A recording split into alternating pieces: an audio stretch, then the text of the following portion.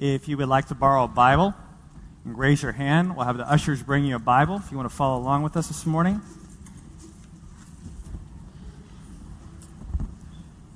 And when you get that Bible, if you wouldn't mind turning to the book of Matthew.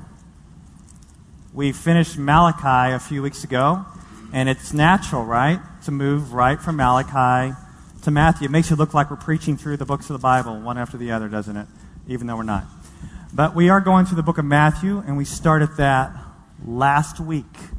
For those of you who are here for Thanksgiving, we were doing the genealogy. We talked about God marching through the generations, this hand moving all the way up to now. We're going to talk about the conception of Jesus in Matthew chapter 1, starting at verse 18. So let's all stand as we read that.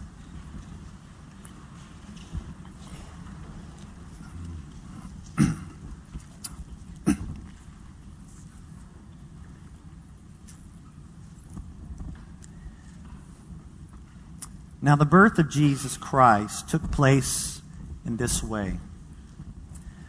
When his mother Mary had been betrothed to Joseph before they came together, she was found to be with child from the Holy Spirit. And her husband Joseph, being a just man and unwilling to put her to shame, resolved to divorce her quietly. But as he considered these things, behold, an angel of the Lord appeared to him in a dream, saying, Joseph, son of David, do not fear to take Mary as your wife, for that which is conceived in her is from the Holy Spirit. She will bear a son, and you shall call his name Jesus, for he will save his people from their sins. All this took place to fulfill what the Lord had spoken by the prophet. Behold, the virgin shall conceive and bear a son, and they shall call his name Emmanuel, which means God with us. When Joseph woke from sleep, he did as the angel of the Lord commanded him. He took his wife, but knew her not until she had given birth to a son, and he called his name Jesus. You may be seated.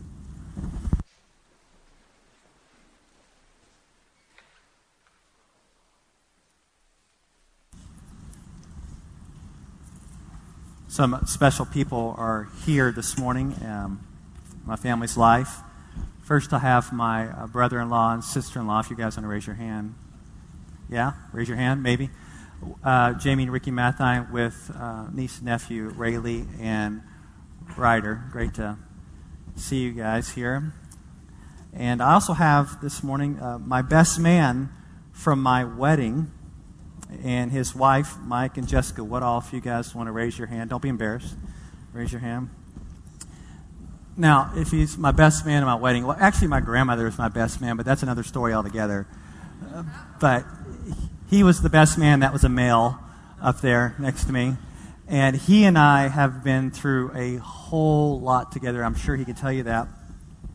We have spent countless hours together in prayer, hours together in talking to others about Christ. We used to preach, and he led worship, then preached, and did a lot of ministry together at a nursing home.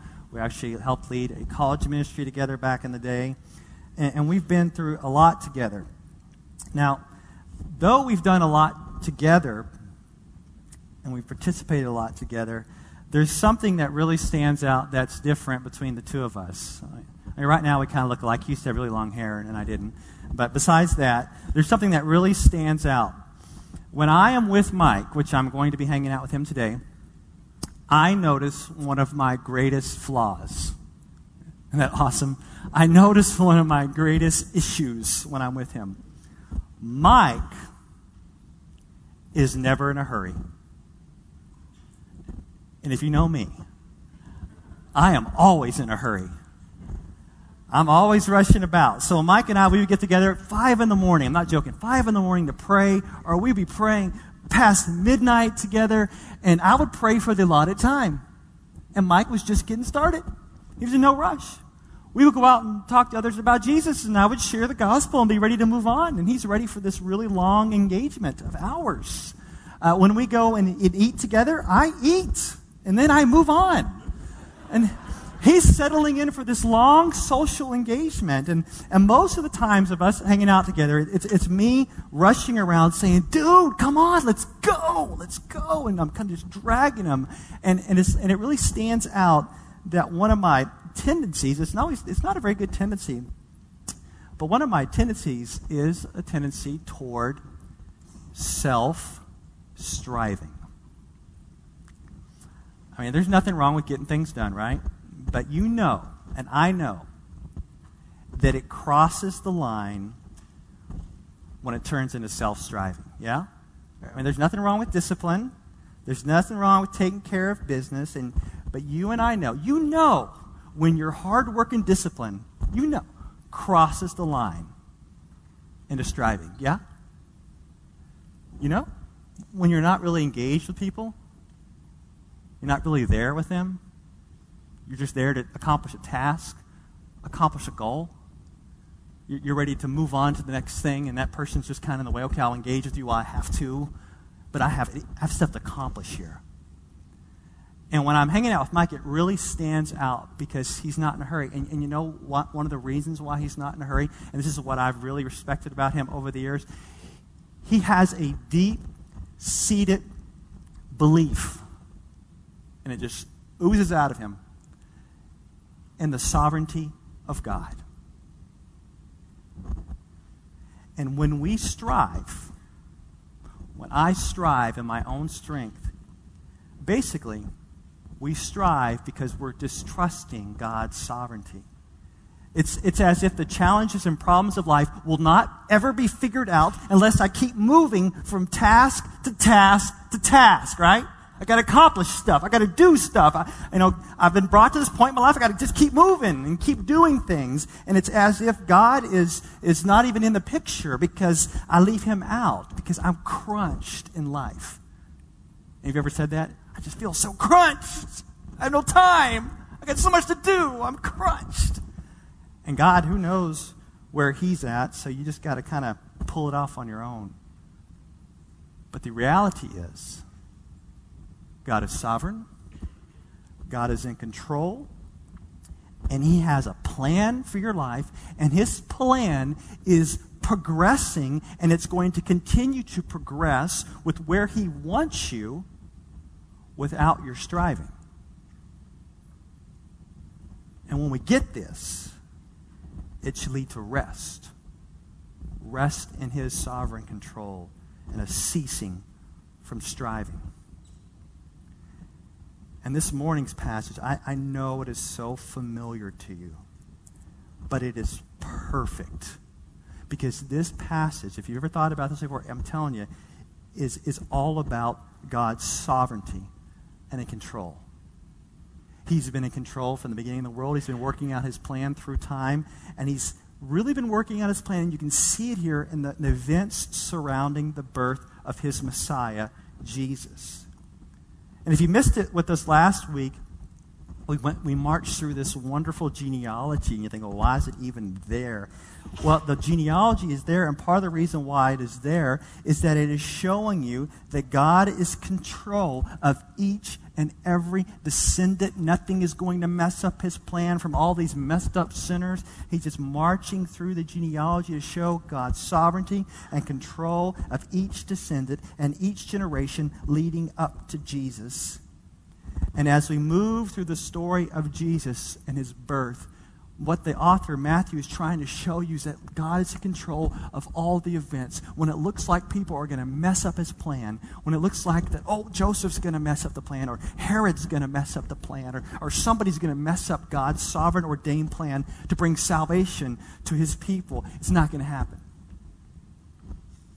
And as I was thinking through this very familiar passage, and I was studying it, and I was reading some brothers in the Lord who have studied it before, I saw afresh God's fingerprints, his sovereign control of all this. And I thought, wow, this probably has something to do with us and his control over our lives. And I found this quote. I'm only going to give you one quote today. It comes from this professor. Many of you may have had this professor, Grant Osborne. This is what he says, and connecting it to our lives. Let me put this up for you. He says, the same God who has guided the process of the coming of the Messiah, guides the progress of our lives. And that's what I really want you to believe before it's all over with. The same God who was in control of all these events leading up to Jesus, even the progress of what's going on in Jesus and the process of each bit to bring about salvation for us, that same God that we believe in is in control of the progress and process of our lives. And so this morning we're going to do something different. I know you've maybe not familiar with this, but we're actually going to watch God work. Maybe you've grown up in churches, and I'm not dogging anybody. Probably just I should be dogging myself. But I'm not going to highlight the characters. I'm not going to say, wasn't Mary awesome? Wasn't Joseph great? I'm going to say, let's not look necessarily what they're doing, but let's look at God. He's great. Look what He's doing. Look what He did. Look what He is doing in your life. Let's have the focus on God. All right? Let's push into His character of sovereignty as we go through this passage. So let's jump in, verse 18, and start marching through. Let's go. Now, the birth of Jesus Christ took place in this way. When His mother Mary had been betrothed to Joseph, before they came together, she was found to be with child from the Holy Spirit. So Mary and Joseph, the betrothed, which is more than our engagement. If somebody died, one of the two died during the betrothal, the other was considered a widow. And the only way to break off this betrothal is through divorce. And I'm trying to explain this to you. It's like marriage. I know there's kids in here. It's like marriage without the benefits. You know what I'm saying? All right? Yeah, you're not living in the same spot. Don't try to use this passage to say, see, I can live with my boyfriend until we get married. No, does not explain that, all right? They're not living together. She's still at her parents' house during this betrothal period, even though it's a very serious relationship. And after about a year, they would get married. And Mary, the girl here, was probably around the typical age, no joke. She's probably 12 or 13. Isn't that amazing? And Joseph was probably the typical age of 18. He's starting to make some money so he can provide for his family. So during this time of saving themselves for marriage, Mary was found to be pregnant. Amazing. And there was no other man involved in this pregnancy, as this conception was supernaturally by the Holy Spirit. Now, this is a big deal because this resolves an earlier issue that came up when we were going through the genealogy. You see the genealogy, especially look at verses 12 through 16 in chapter 1, which lists all these generations of fathers of children. You see, look at it. Look at verse 12. After the deportation to Babylon, Jeconiah was the father of Shealtiel, and Shealtiel the father of Zerubbabel. And so we have this fatherhood pattern going on. But look at verse 16. And Jacob, the father of Joseph, the father of Jesus. No, it doesn't say that. No. And Jacob, the father of Joseph, the husband of Mary, of whom Jesus was born, who is called Christ. So the question is, why is Joseph not called the father of Jesus? You may wonder that when you're going through the genealogy. And the answer is that the baby inside of Mary is not from Joseph, but it's from the Holy Spirit. So the origin of Jesus is not from man, but it is divine. And it's very surprising that would come up, because as you're marching through this genealogy, you have this human-generated genealogy, and after going through it, you're like, bam! Jesus is separate, conceived of the Holy Spirit. So what does that make Jesus? Does that make him like half God and then half human? Like, you look at him, you're like, okay, let's just divide you right down the middle, and this part of you will be your human half, and this part will be your divine half, and you can just use this hand for human and this hand for me. How do you view Christ? And that's not a proper way to view him. A proper way to view who Jesus is, conceived by the power of the Holy Spirit, is he is the one and only unique God-man. He's not divided down the middle. But he's the unique God-man who's been brought about by this supernatural conception. Amazing. That resolves that issue. So let's keep moving on. Look at verse 19. And her husband, Joseph, being a just man and unwilling to put her to shame, resolved to divorce her quietly.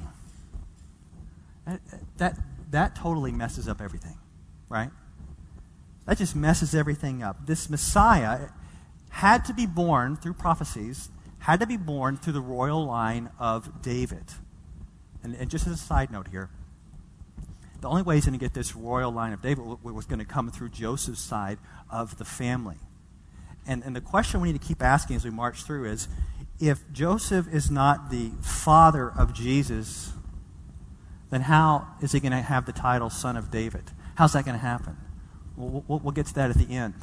But right now, we are seeing that the only way for him to have that title under the line of Joseph, the son of David, is going to be if Joseph marries Mary. But he's like, I don't want to do it. And he's just doing what's right.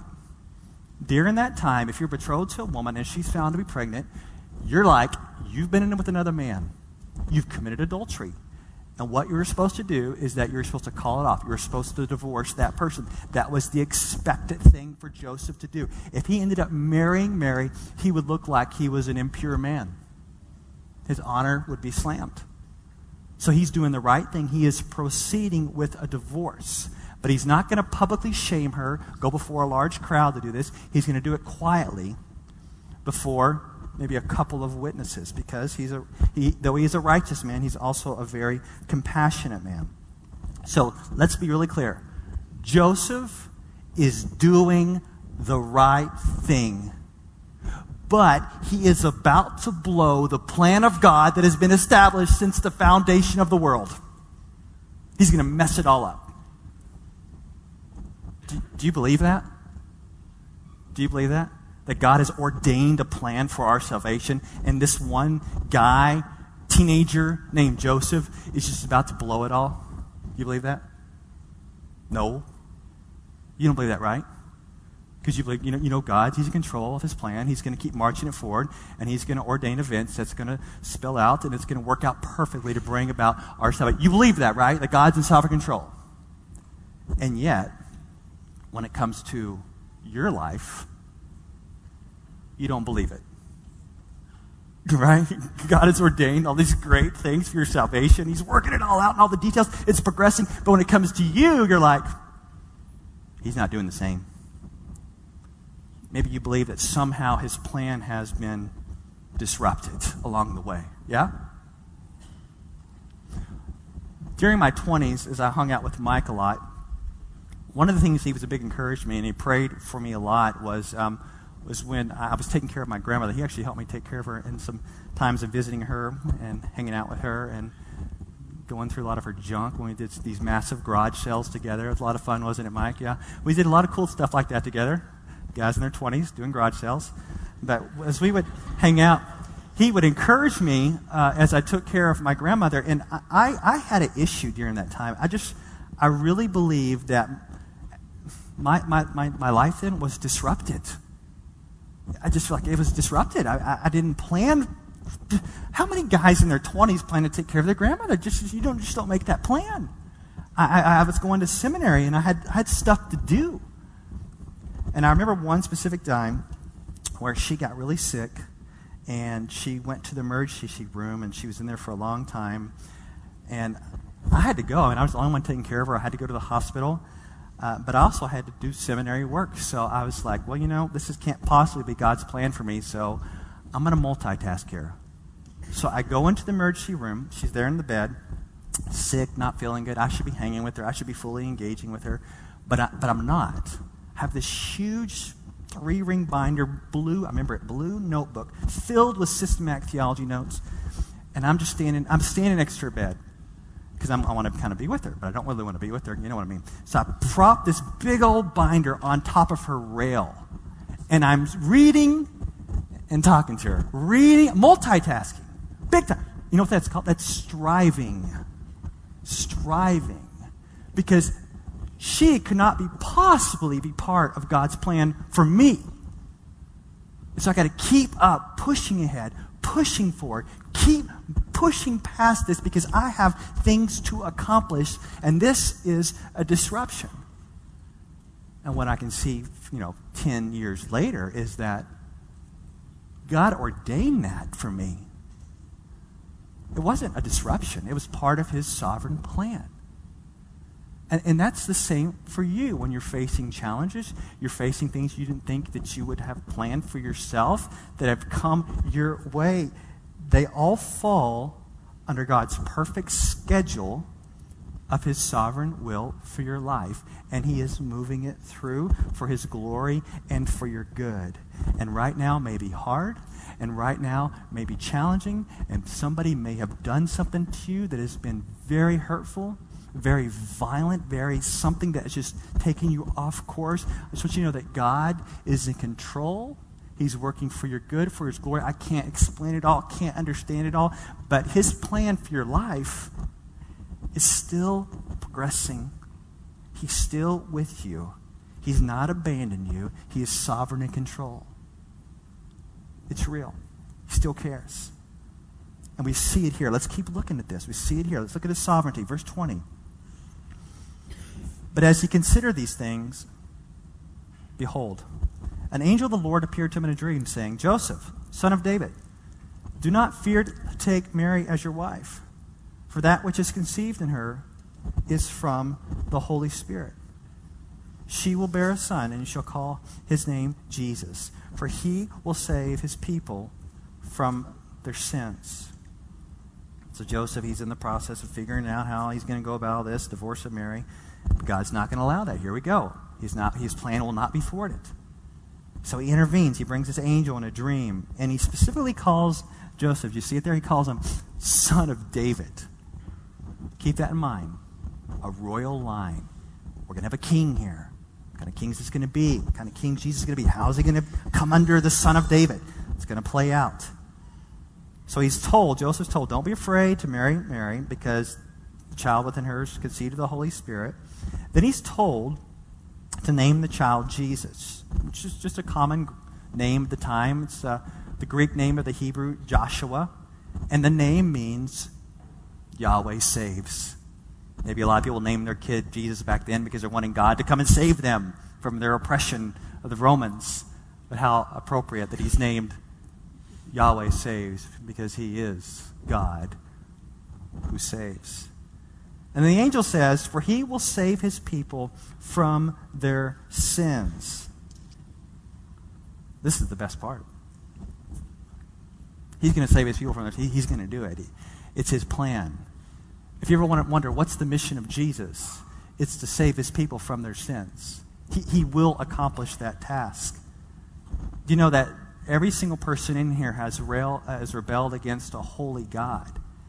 And when we die and face him, we will be cast out of his presence without being clothed in the righteousness of Christ. This is the gospel. So Jesus came, lived a perfect life, perfect death upon the cross, bearing God's punishment for our sin.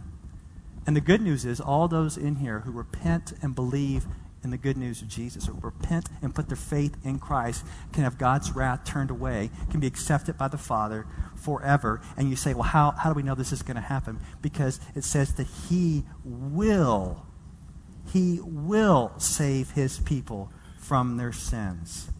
It's not like he might. It's not like, well, I hope he can pull it off.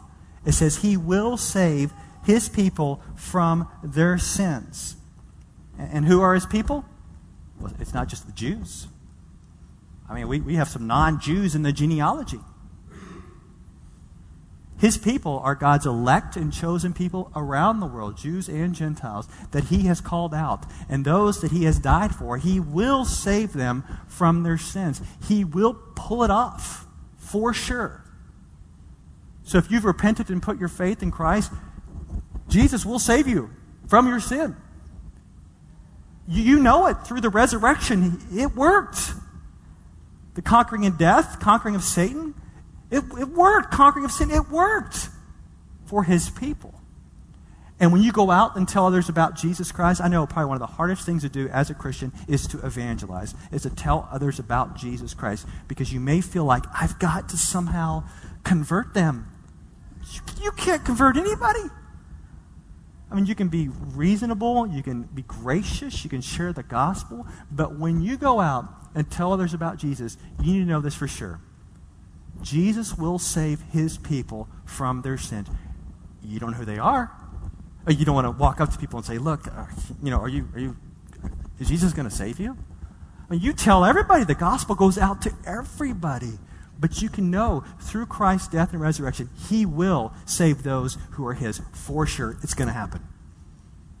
Those who Christ died, he will save. He's going to save his people from their sins. His plan will not be stopped. Moving in to verse 22. All this took place to fulfill what the Lord had spoken by the prophet. Really try to embrace this. This is sovereign language. It says, all this took place to fulfill. It's not that the events just happened were accidental or coincidental, but God controlled every point to bring about his Messiah. He's got this plan unfolding from the beginning of time. All the events connect, and this verse kind of shows a connection. The events that happened in the past are connected with the events that are happening in this text. And the quote comes from Isaiah. Look at verse 23. Behold, the virgin shall conceive and bear a son, and they shall call his name Emmanuel, which means God with us. All right, let's do some hard work here, okay? This is going to be hard, so let's think together about this. I don't just want to fly past this, because maybe one day you may decide to actually look at Isaiah 7 and wonder, how in the world did Matthew end up with that verse here? So let's do some hard work, just briefly, okay? Let's do some hard work. The context of Isaiah 7 is that this prophecy was given to King Ahaz. He was king of Judah during the time. And Judah was under the attack from two invading kings. And Ahaz, he feared that his days were numbered. And so God, what he chose to do is to use Isaiah to prophesy to this king that this would not happen, because a son of David would always reign on the throne of Judah forever. And so the sign, God wanted to give Ahaz a sign. So he told Ahaz that these kings are not going to win, and that a virgin would give birth to a son, and she's going to name him Emmanuel, and that would show the king to mean that God was with them. And the virgin in the context of Isaiah 7 was a woman who was married and naturally gave birth to a son. So it's not a supernatural conception in Isaiah 7. So Ahaz, when he was living his life, maybe someone in his household, someone in the palace, maybe someone he knew, got married, got pregnant, and had a baby, and named the baby Emmanuel. And when Ahaz saw that, he was to know, aha, that's the sign that the king's demise who are attacking me is soon to come. And so we have this fulfillment of this prophecy that Isaiah gives to Ahaz in the time of Ahaz. That's the initial fulfillment. But God, don't disconnect the old with the new. God is working out his plan. It's progressing. And so God, in his sovereign plan, had this prophecy also placed there that was going to push forward, and this prophecy was going to find complete fulfillment in the conception of Jesus. And the virgin of that time was Mary. And the supernatural conception was by the Holy Spirit. And when the sign came of the virgin being conceived, of having conception by the Holy Spirit, it wasn't a sign of military victory like during the time of Ahaz, but it was a sign of victory over sin, as this Messiah would save his people from their sins. And the name is Emmanuel.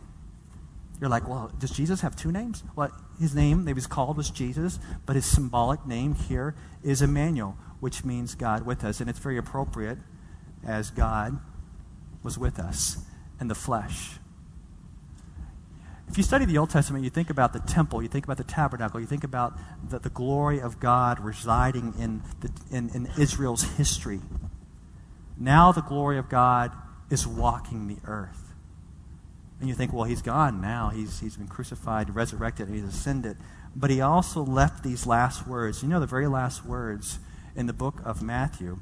Jesus says to his disciples, "And behold, I am with you always to the end of the age." Jesus is truly God with us. God is progressing his plan. It plays out a little bit in Isaiah, keeps moving through history to the complete fulfillment in Jesus Christ. These are hard. These are hard texts to grasp and understand from the original context. And when you jump in, you see Matthew is quoting the Old Testament. It's a challenge. But we need to think through these things because God is putting the pieces together for his glory. Now look at the last two verses, verses 24 and 25.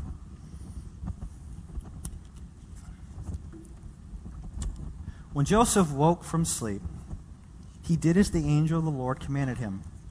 He took his wife, but knew her not until she had given birth to a son. And he called his name Jesus. Once again, the focus of the passage is on the work of God and not on the work of man. But part of God's plan included two teenagers, Mary and Joseph. And I guarantee you this was not their plan. I'm sure they had other expectations. But while they were together, they submitted to this plan of the sovereign God, and they got married, as it tells us. But they weren't intimate until after the child was born. Now get this.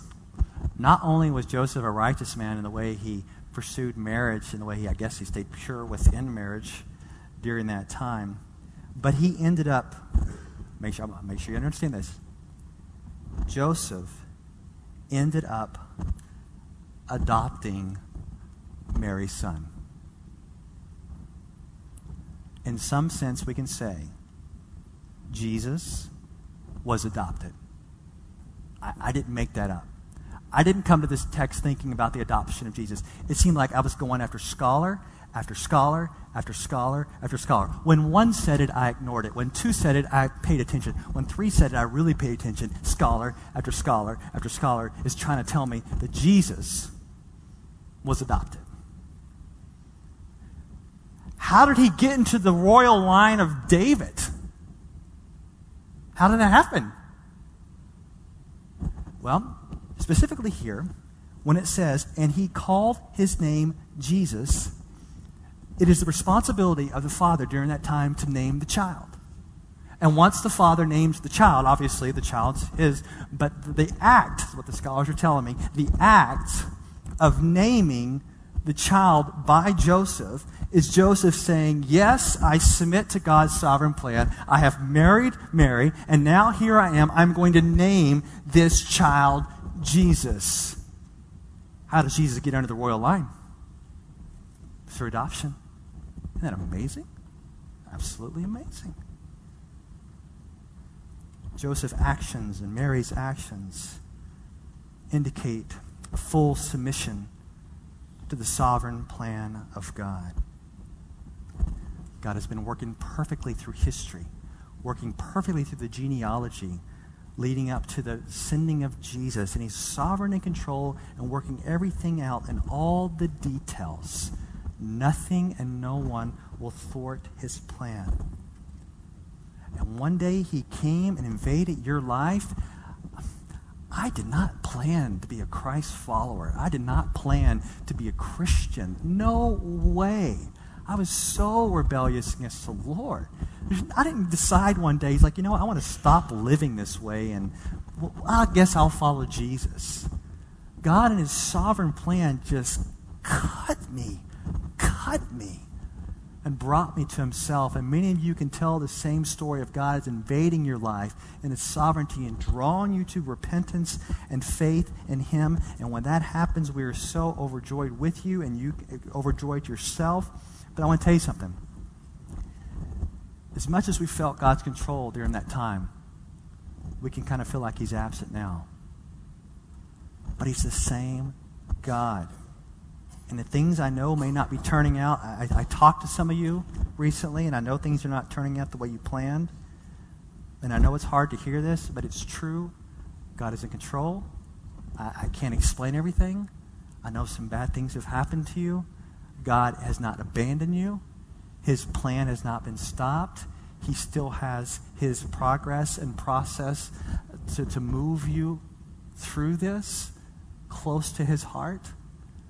And I know some hard things have happened, but God has not stopped working in and through you for his good and for your glory. And all I got to say is that where you're at, I think the gospel of Jesus is calling you to abandon yourself to him. To not try to own all your problems and challenges and figuring out them on your own and try to push through on your own. But I think he's calling you just for an abandonment that ceases from the striving and rest in him.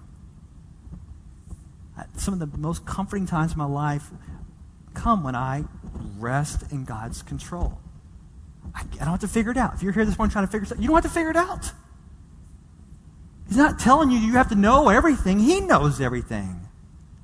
You can really cease from striving. You can work hard, you can be disciplined, but you can cease from striving. In about 9 days, as many of you know, my wife and I are leaving for Ethiopia. In Africa, we're going to finalize the adoption of this little girl in court. We're not going to be able to bring her home this time. I wish we could, but we're not going to be able to do that. We have to go back about 4 to 6 weeks later and pick her up. Now, as I was planning this trip, we're leaving, like I said, in about 9 days, I was thinking, this would be a good trip where I can get a lot of EBF work done. I was thinking, man, I can read this, I can write this, I can think about things deeper. And I had to catch myself. Say, what are you thinking? God has ordained a time for me to be fully there with this little girl I'm trying to adopt as my daughter.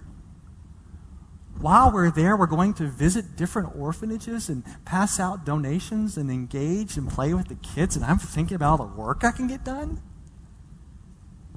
It's not an interruption. That's God's plan for me. So many times we got to quit seeing things as interruptions to what we need to accomplish.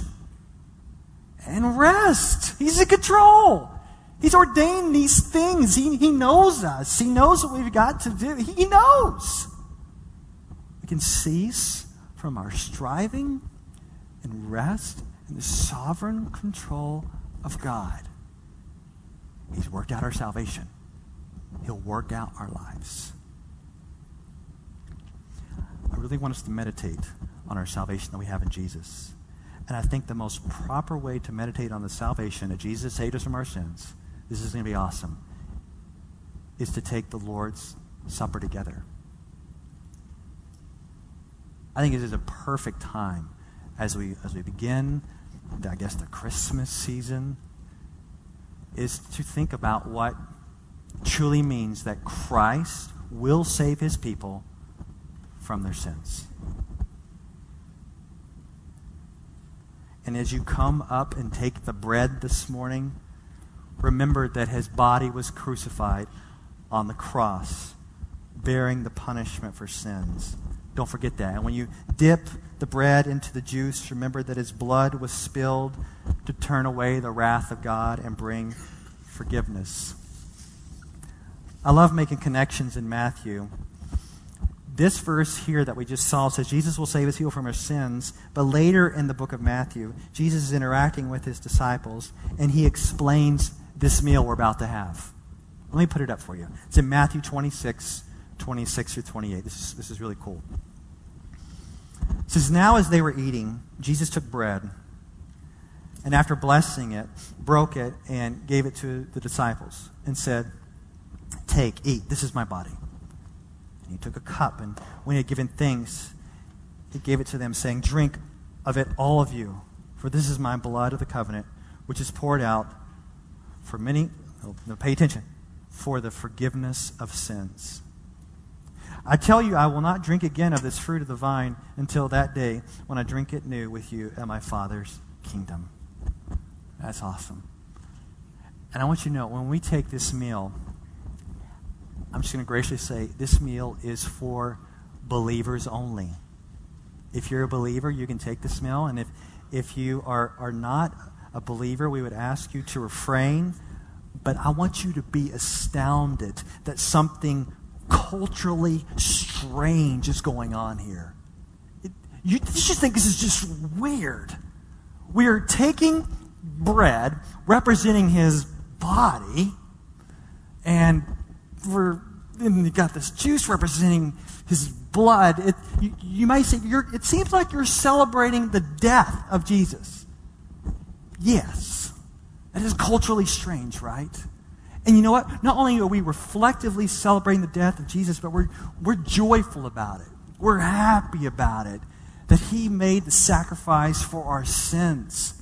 And we're going to keep doing it over and over again, celebrating the Lord's Supper until he comes again. And then we'll celebrate this meal with him in the kingdom. We're going to keep doing it, keep proclaiming his death until he comes.